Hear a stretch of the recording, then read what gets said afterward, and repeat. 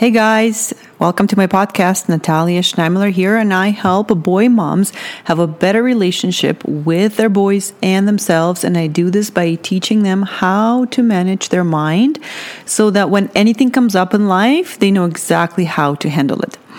Hey guys, how's it going? I am bouncing, and we're moved to a new house in the same city because we're having some work done on our house. And I am learning how to take care of my boys in the new house here where there's no blackout blinds, and we live up north here, so it stays bright here up until 10 p.m. and I still have little kids, so it was really interesting last night trying to put little kids to bed when it was still bright out. Of course, it didn't work, so everyone went to bed later, so we're all kind of grumpy today. So that's what's new in my life. So today I am really inspired to tell you about this 90-second emotions and how it is going to be helpful to you. So I love this concept because it will make your life a lot easier to move through hard emotions, and it will also help you eliminate fights, because if you know that all you have to do is feel an emotion, and the 90-second part comes in where there's been a study done, so I'm jumping right in. There was a study done actually by a Harvard scientist. This is a legitimately proven thing, and if I'm going to include a link to it in my show notes so that you guys can all look it up if you're interested in finding more. But they proved that it only takes about 90 seconds for your body to process any emotion. In your body, the emotion results as a chemical process. So you have some chemicals released in your body when you're feeling an emotion, and it only takes about 90 seconds for you to feel it and process it. So I think it is wonderful news, because we no longer have to be dreading feeling terrible for a long time if we know how to do this. Okay? So the way that I approach it is that if we know that any emotion lasts 90 seconds, if it's processed, then all we have to do is learn to process these emotions in 90 seconds, and then they're going to be gone. We don't have to sit around and be sad or be upset for a long time, and we don't have to react to our anger if we don't want to. So, right? Isn't that great? Just knowing this. So the way I actually thought of talking to you about this is because I was talking to a friend, and he was saying, it's just so weird. I was feeling anxious, and I've noticed my anxiety, and all of a sudden it was gone. He says, I don't know what happened, how it was gone. It never happened before, but all of a sudden it's gone and it's not there anymore. And so, of course, then I connected the two dots, and I told him this is probably what happened. You actually processed your emotion out of your system, and it just dissipated. It disappeared. And that's exactly what happened, because usually when we have anxiety and we're not fully allowing it or processing it, then we're blocking it. We're resisting it. We're not paying attention to it. We're distracting ourselves. So what happens, we don't actually process it all the way through. So it actually lingers. It lingers in our chemistry. It lingers in our body. And so we keep feeling it being persistent there. Right? And also we judge it, right? When we resist it or we distract ourselves, we're judging that emotion, and that judgment makes us feel bad right away. So we prolong it.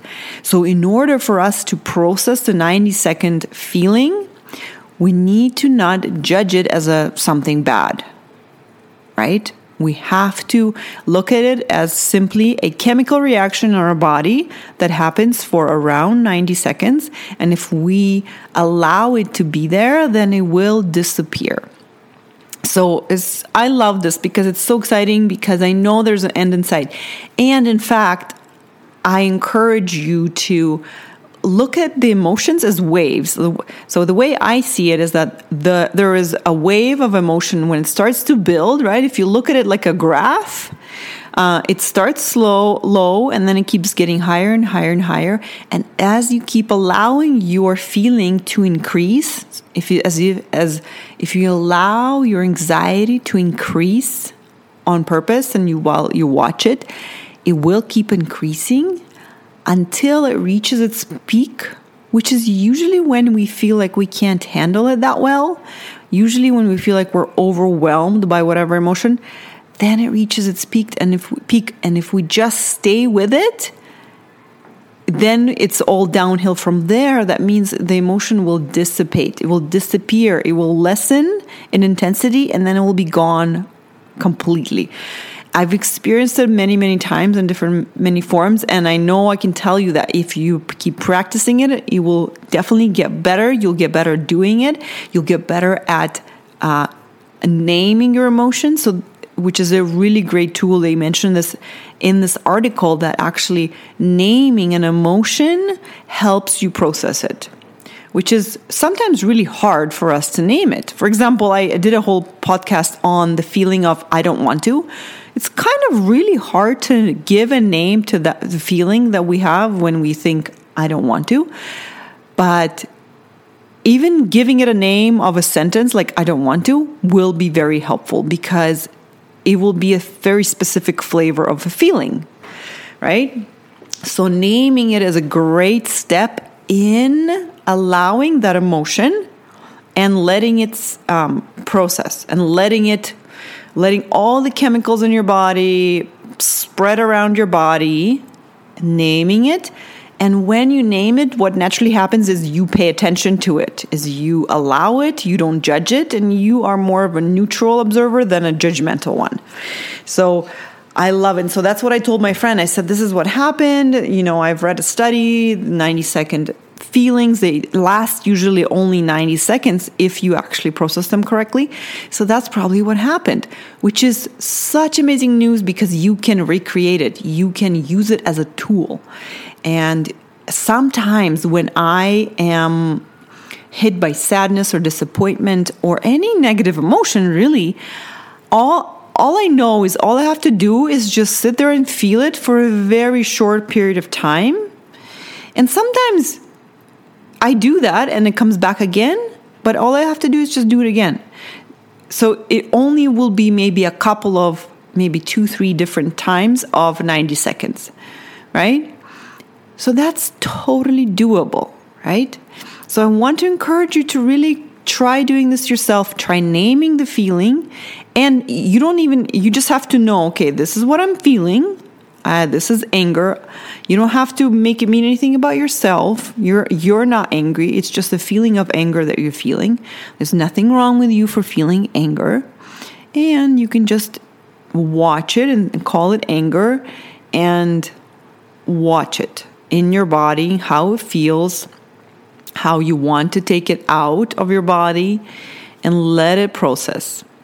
So I wanted to share this with you so that you can take better care of your emotional self when things come up. I cannot tell you the amount of times that I have to do this in a day. Every day, at least once or maybe a couple times, I have to be a little kid and cry about something, whine about something to myself, and process it out.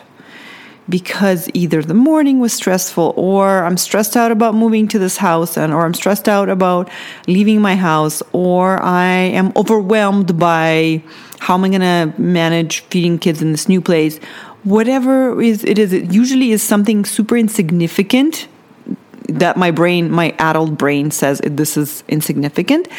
But my emotional self says, no, this is pretty sad or overwhelming or too much or disappointing, right? So those are two different selves. So I think that as a grown-up, that is emotional intelligence that we can practice, of taking care of our kind of childhood emotions or immature emotions or emotions that don't make sense or don't belong in a grown-up world, that we can't necessarily show them to everyone, but we are responsible for showing it to ourselves so that we can then comfort ourselves, take care of ourselves, process the emotions, move on, not act on the anger.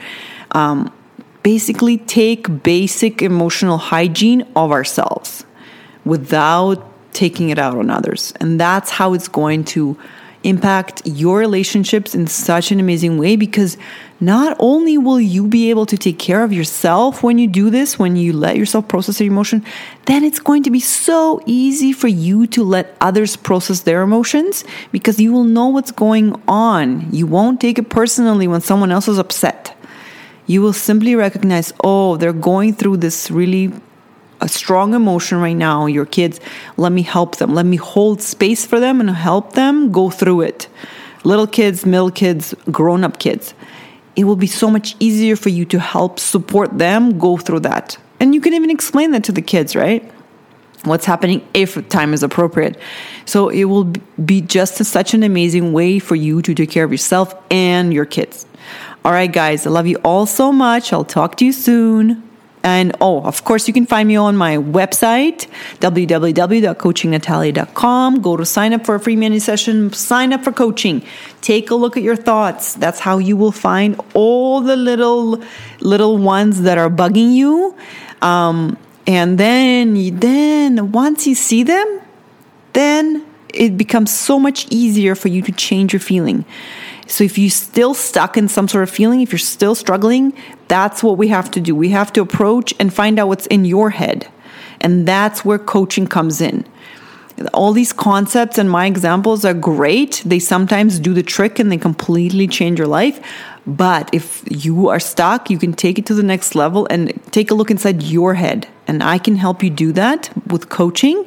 And then you will find a specific key to your head, to your life, to figure it out with my help. Okay, guys? Sign up. I'll talk to you soon. Love you. Bye.